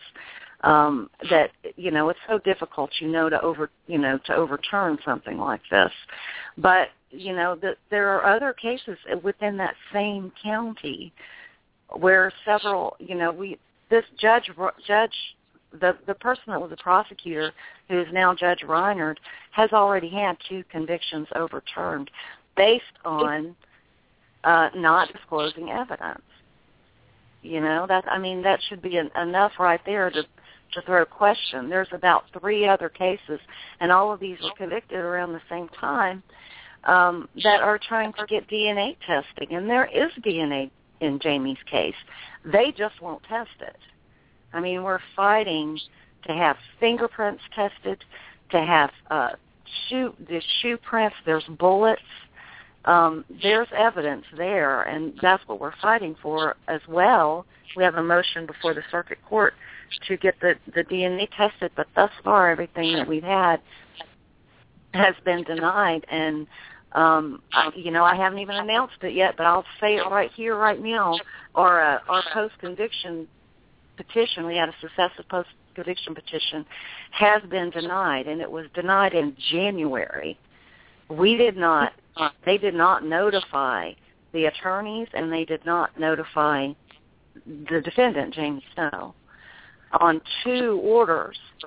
So it was denied in January, and then we filed a supplement in April, and then they made another order saying that there's nothing there for the supplement. So we've appealed that to the district court, but that's the same district court that that had denied us relief on our first post-conviction petition, and I just have to note that Assistant State's Attorney Tina Griffin went to Schuyler County. We successfully got this case moved out of Bloomington, out of McLean County, and where did they put it out of all the counties in Illinois? In Schuyler County, in front of a judge in Schuyler County, who has never given us any traction. It is so hard. It's such a hard fight, and I know this happens to so many people, but you start to think that it's a conspiracy because, it's absurd that they didn't. We found out from a reporter who came to an event in July that followed up on the paperwork on this case that it had been denied. And we didn't even... Tammy, This is Michelle. What is troubling about this case and all these type of cases is that the prosecutors are fighting so hard to keep people that are wrongfully convicted. They don't seem to consider the fact that the guilty are still free. These crimes have been committed. Somebody has done this, and it's troubling to me that you're fighting so hard to try to show that you're not wrong, that you didn't make a mistake, or that you're just crooked, that you are letting guilty people committing very violent crimes walk the streets. And I find it's very troubling to me. I see a lot of prosecutors, they do not want to admit they are wrong. And what is troubling to me is you've got all these people out there that are guilty and have no conviction about the fact that somebody else is sitting in prison right now doing my time. And so this is scary to think, and it's happening everywhere. Well, and to that point, Michelle and Tammy, that's part of, and one of the bills that we as a Just Cause are backing is the Justice for All Act. And that is an act that's sponsored by Senator Patrick Leahy, whereby it's the Justice for All Reauthorization Act.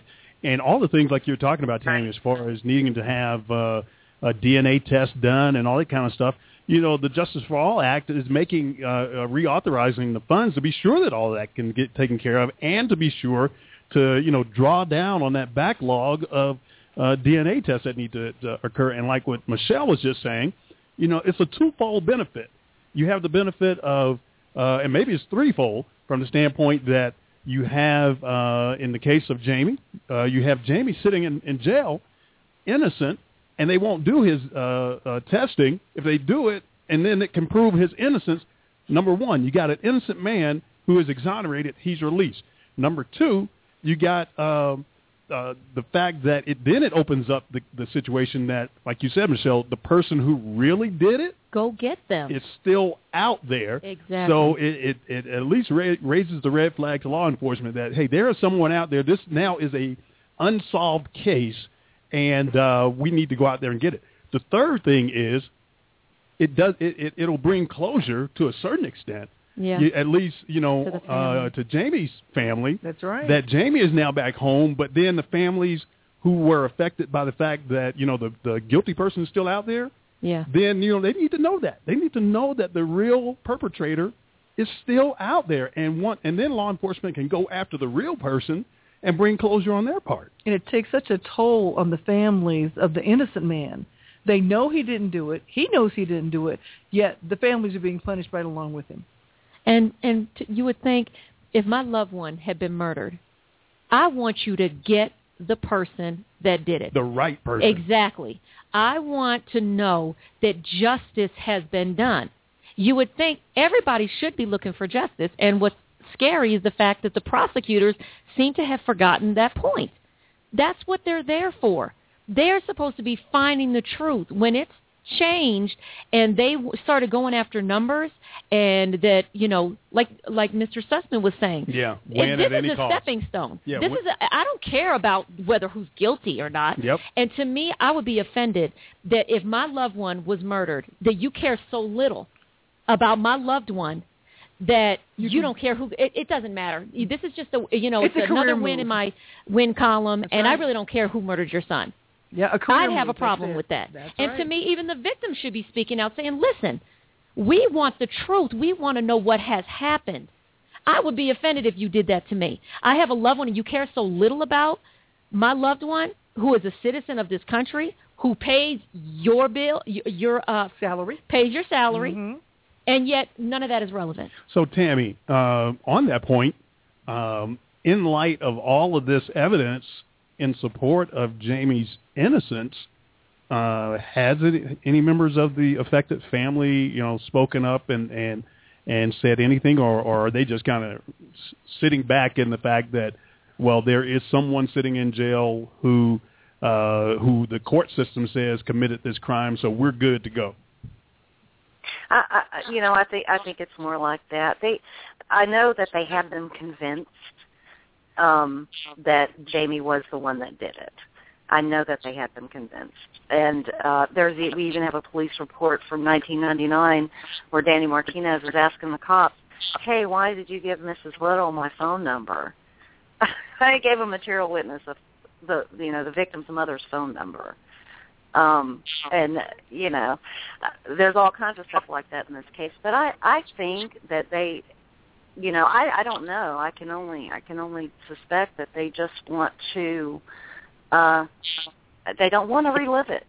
They don't want to relive it. I have no idea. I feel the same way. I know in my heart that I would want to know what happened. But to your other point, I mean, I agree with all of those 3 points that you made, but they don't want the lawsuits. They want to save face, and they don't want to be responsible for crimes that happened because they did a crappy job on the case. So you're thinking about, there's a great study out in Illinois that the high cost of wrongful convictions, which breaks it down into the money and that. That's a wonderful study because it shows all the crimes that they can find when they did find the real perpetrator that these people committed, that the real person committed while that person was sitting in prison for 12 or 15 years. That's lives that they're going to have to take responsibility for, and they'll fight it tooth and nail, and they have the advantage. Let's face it. About the prosecutors and their misconduct, the more the public's faith is going to go down in the judicial system. I don't think they have any right now, period. But the problem is we got to do something about it to actually make a difference. And, that study you're talking about, Tammy, is put out by the bettergov.org. And so folks can go to bettergov.org and take a look at that. And it talks about, paying for injustice. And David Banks, one of the IRP6, he actually did a study even and did some analysis of, the cost of incarceration. And so you talk about paying for injustice, and then when you talk about and rolled up into that is the cost of incarcerating someone who shouldn't even be there. And it's like, if there is any question you're going to come out better by saying, okay, let's put this person on an ankle monitor and send them home. But the fact that you're spending millions of dollars, taxpayer dollars, and like in the one that you're talking about by bettergov.org, that's just a study of Illinois, if I recall correctly. It is. You're right. Can you imagine if a national study was done? Oh, my gosh. It'd be billions of dollars. Yeah, and that just in the state of Illinois, and based on the fact that when this particular study was done in 2011, you're talking over $200 million lost, $200 million wasted in paying for injustice, and that's the way it's worded, paying for injustice. 85 wrongful convictions, 81 cases involving government misconduct or error, a total of 900, collectively, of all the people who were wrongfully convicted, over 926 years spent in prison at a cost of over $200 million. That is insane. It is. Yeah, and absolutely so how is Jamie's family? Are they actively engaged in this whole fight, and how are they doing? They're kind of private. It's a rough. They've had this over their head in that what is a small town, basically, all their lives, the kids. But yes, they absolutely believe in his innocence and always have, and do support all of the efforts. They are very actively involved. But it's just hard. He has 5 kids. And they basically grew up, without him, and it's rough, and a single mother that had to raise them alone, and I can't speak for them, but I know that they've always believed in his innocence, and they're a wonderful, wonderful family. Yeah. And Tammy, as I look at causes of wrongful convictions, and even in that study again there in Illinois, it looks like Jamie got bitten by every category that's listed in the study. I mean, you got alleged police misconduct or error, erroneous eyewitness identification, alleged prosecutorial misconduct or error, false confession, where Jamie didn't confess, but you got folks who said that he confessed, incentivized witness testimony, questionable forensic evidence or testimony. In this case, they are not testing the evidence, and then alleged ineffective assistance of counsel. And so I'm going to take that word alleged off of there because of the fact that, if your attorney got disbarred, then I think he went to prison. He went to prison. Jamie's attorney went to prison for bilking an elderly woman for over $250,000 or life savings because he was a POA, and she died in a nursing home penniless. The first officer on the scene, Jeff Pilo, he went to prison for like 400 years for stalking and rape. What? He was. Jamie's not the only one that went to prison in this case. Wow. and the thing, I got to draw a parallel here to when you talk about the ineffective counsel, the IRP 6. A lot of times people question, well, why did they go pro se? Why did they defend themselves? Because, and I'm going to say, like we say, we don't throw the baby out with the bathwater. But in this case, the court-appointed attorneys did not conduct themselves in a manner that was effective. They were not putting together a strategy on behalf of the IRP 6. They didn't want to have anything to do with even discussing a strategy. And then you end up getting these continuances that were back to back. And then they did not want to go into, we were talking earlier about how when the IRP 6 put together the proffer and how they wanted to go to U.S. Attorney John Walsh, the attorneys didn't want to go in there with them. I mean, they show up in a meeting one day, the attorneys are sitting on one side of the table, and the IRP 6 end up sitting on the other side. Yeah, your attorneys are supposed to be representing you, not against you. Well, it was a divisive atmosphere. Absolutely. All they wanted them to do was take a plea. That's basically what the lawyers showed up for. All we want you to do is take a plea. And they're rightfully so saying, we're not guilty. We're not pleading nothing. Absolutely. And so, the IRP6 ended up, they fired their attorneys and went pro se because it's like, what are you going to do? Just allow the attorney for you to put me on a platter and hand me over to them? Prosecution, You're right. So, Tammy, what's next as far as, I know that you guys have the Innocence Project there at the university that's working on it. But gosh, it seems like it takes so long for these. I guess this isn't the Innocence Project. It's the University of Chicago's Exoneration Project. Correct. Is that correct? Okay. It's the Exoneration Project. So what is the state of affairs as far as, what are you hearing from them as far as where they are with Jamie's case? Well, we're continuing to dig up new evidence that we've never been granted discovery, and we've gotten so much new evidence just from digging for it. And also we've got like 17 plus affidavits that, people have given us that have either changed or they've recanted their testimony. So we've got this crazy PC, our successive PC. We're trying to deal with that right now, waiting on a ruling because that was a big surprise. We've got the DNA motion before the circuit court, and we've got a federal habeas in abeyance while we get these circuit court matters settled. And that's where we are. We have the Investigating Innocence. Bill Clutter's group is helping with the investigation, and we're just trying to get as many people involved as we can to scream about it. We go out there and scream about it right there in town about twice a year. I don't know. All you can do is fight hard. Yeah.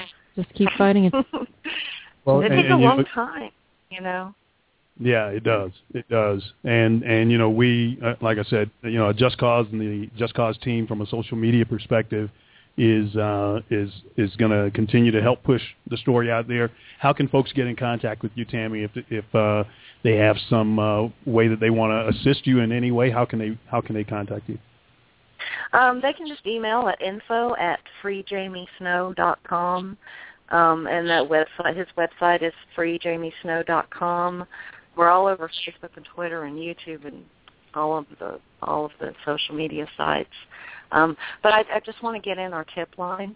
If anybody has any information, especially about reward money, there was like $7,500 worth of reward money that was missing. They will not tell us what happened to that reward money. It's 888-815-9299.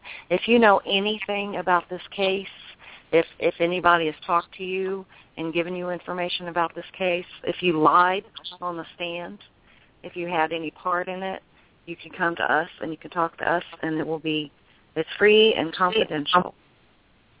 And then just to give a quick rundown of some other organizations that support Jamie's innocence, you already talked about the Exoneration Project, Investigating Innocence Committee, the Committee to Free Jamie Snow, Injustice Anywhere, Justice for Illinois Wrongfully Convicted, and then the Freedom Fighters. So we're going to ask our listeners if we can support Jamie Snow, support Tammy and her organization as far as helping to get the word out there, and if you have any other means of support that you can provide to them, if you're located there near Tammy and in the state of Illinois, that you could provide that type of support. And Tammy, we're going to post information out on our website on ajcradio.com as to how to get in contact with you. And so please pass along our thoughts and prayers to Jamie and his family, and we appreciate everything that you guys are doing. Okay, thank you so much. I really appreciate you giving us a voice. All right. Have a good night, Tammy. Okay, you too. Bye. Thank you. Okay, so, we've had different flavors tonight of conversation regarding the, prosecutorial misconduct. And, in every situation that we've talked about tonight, from the early discussion where we were talking about Attorney General Eric Holder and what's going on in Ferguson, and how he spoke up about the racial disparities that occur in this country, and we can draw parallels to the IRP6 and how they were conducting business like anybody else, and why are they in prison.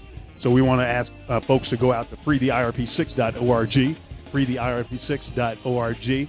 Also, go out and sign the petition at change.org. Do a search on IRP6. We talked a little bit earlier about the transcript and the over 200 pages. And Judge Arguello and court reporter Darlene Martinez talked about that, and talked about the fact that there was a sidebar conference where that transcript is not available. The judge says, well, I don't remember what I said. Well, how can you hold that against the IRP6? So that's the thing as far as the petition. We're asking folks to go out there and sign it. The IRP6 are Gary Walker, David Banks, Dave Zappolo, Kendrick Barnes, Clinton Stewart, and Demetrius Harper. Keep them in your prayers. Yes, and Sam, if everyone would out tonight, please call Attorney General Eric Holder's office at 202-514-2003 and 202-514-2005. Just ask them to investigate the IRP6. Thank you. And Lynette, as far as the jury, I mean, just like Tammy was talking about, putting a plea out to listeners that if you know anything, if you're on the witness stand and you lied, and, we need your help. Well, we're asking that same thing of the jury. And to the jurors, if you think you needed extra evidence, you didn't get it, if you believe you didn't have enough, but we can't hold you accountable. We understand that you made your decision based on what you had. If you have any other evidence, if anything that occurred in the jury room after the defendant left, please give us a call. Yeah.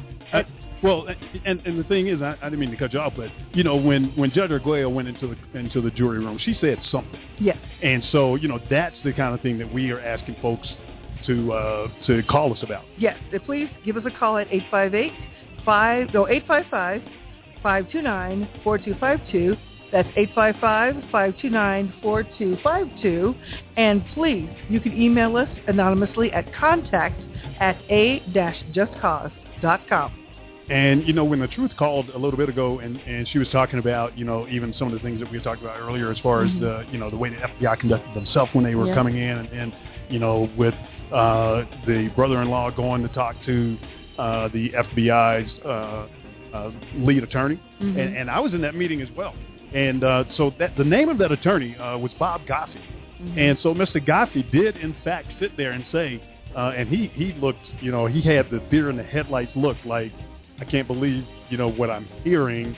And if the FBI did do what you guys are saying they did, they violated that warrant.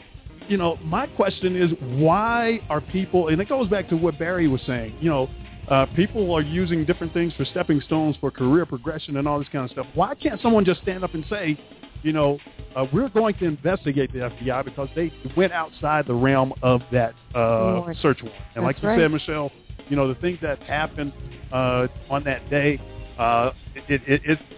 it's so much. It's beyond reproach. Exactly. No, it was a reproach. Let me put it that way. Yes. And so... and it was so much. It's not like we're talking one thing. There are so many things wrong with this case that have been done wrong to these guys. Yep. That's why we're asking, we need somebody to investigate this. Because once they start pulling it up, they're going to find all kinds of stuff corrupt that happened. Yeah. So go out to freetheirp6.org, freetheirp6.org to get more information. For information about A Just Cause, go to a-justcause.com. We would appreciate any donations that you might be able to make. Click on the donate button. We have a lot of helpful resources out there as well. For programming, go to Progressive Radio Network, PRN.FM, each Sunday morning from 10:30 a.m. to 12:30 p.m. for A Just Cause Coast to Coast. Listen to our archives at ajcradio.com. Also, you can catch live 24/7 programming at live365.com. Like us on Facebook. Follow us on Twitter. I want to say we appreciate all of our guests this evening. Barry Sussman, he's a federal criminal analyst, and he did an outstanding on the IRP6 story. Also, Maura Leverett with the Center for Prosecutor Integrity. And then we just finished wrapping up with Tammy Alexander representing Jamie Snow. I want to say thanks to the truth, and always helping to keep us motivated, keep us pushing, and then just always got some good comments and questions when she calls in. Want to say thanks to the production team, K&D Production, Captain Kyle and Dustin, and Il Skiller's girl. Also to our research team. Thanks for all the work that you do in pulling all the information together. To Olivia, Gloria, Miss Barbara, I want to say thank you. Michelle, Lynette, thanks for joining us. And on behalf of Cliff Stewart, Ethel Lopez, and Lamont Banks, this is a Just Cause Coast to Coast, where we bring you education, fairness, and information about judicial injustice. Good night, America. Good night, y'all.